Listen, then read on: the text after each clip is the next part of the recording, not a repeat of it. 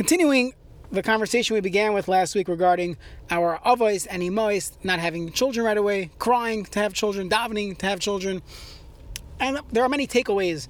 One is that they appreciated Klal Yisrael, their children, they daven for so much. Additionally, one could raise the question of why did Hashem push them to the limit? Why did it have to be like this, that they have to wait to be 100 years old to have children? Why couldn't they have children right away? Why do you have to wait so long? So there's a famous sefer called the Divrei Seifrim from Rav Tzadok HaKohen, Milublin, one of the most important Hasidic authors that we have.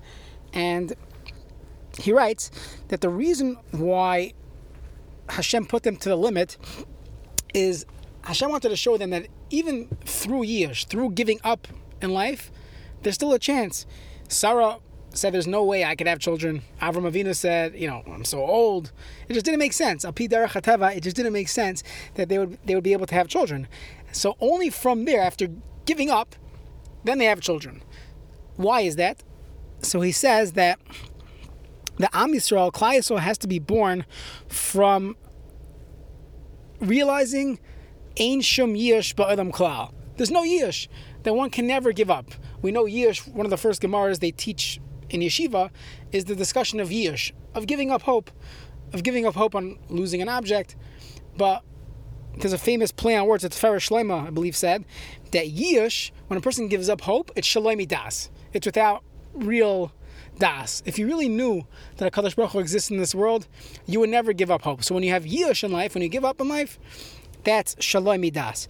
So Hashem wanted us, be'emes, he said, the Divrei Seifrim writes that the binyan ha'umah, in order to create the nation of Klal Yisrael, has to be dafka achar hayish.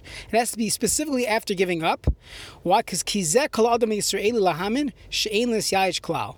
That this is what a person should always believe, never to give up. To la'olam Hashem yisbarach yachol lazar. Hashem is always able to help. Vayipolim Hashem davar. Is anything impossible for HaKadosh Baruch Hu to do? So that is why, specifically, Avram and Sarah only had children after giving up, that to show us that we should never give up. You should never give up, and there's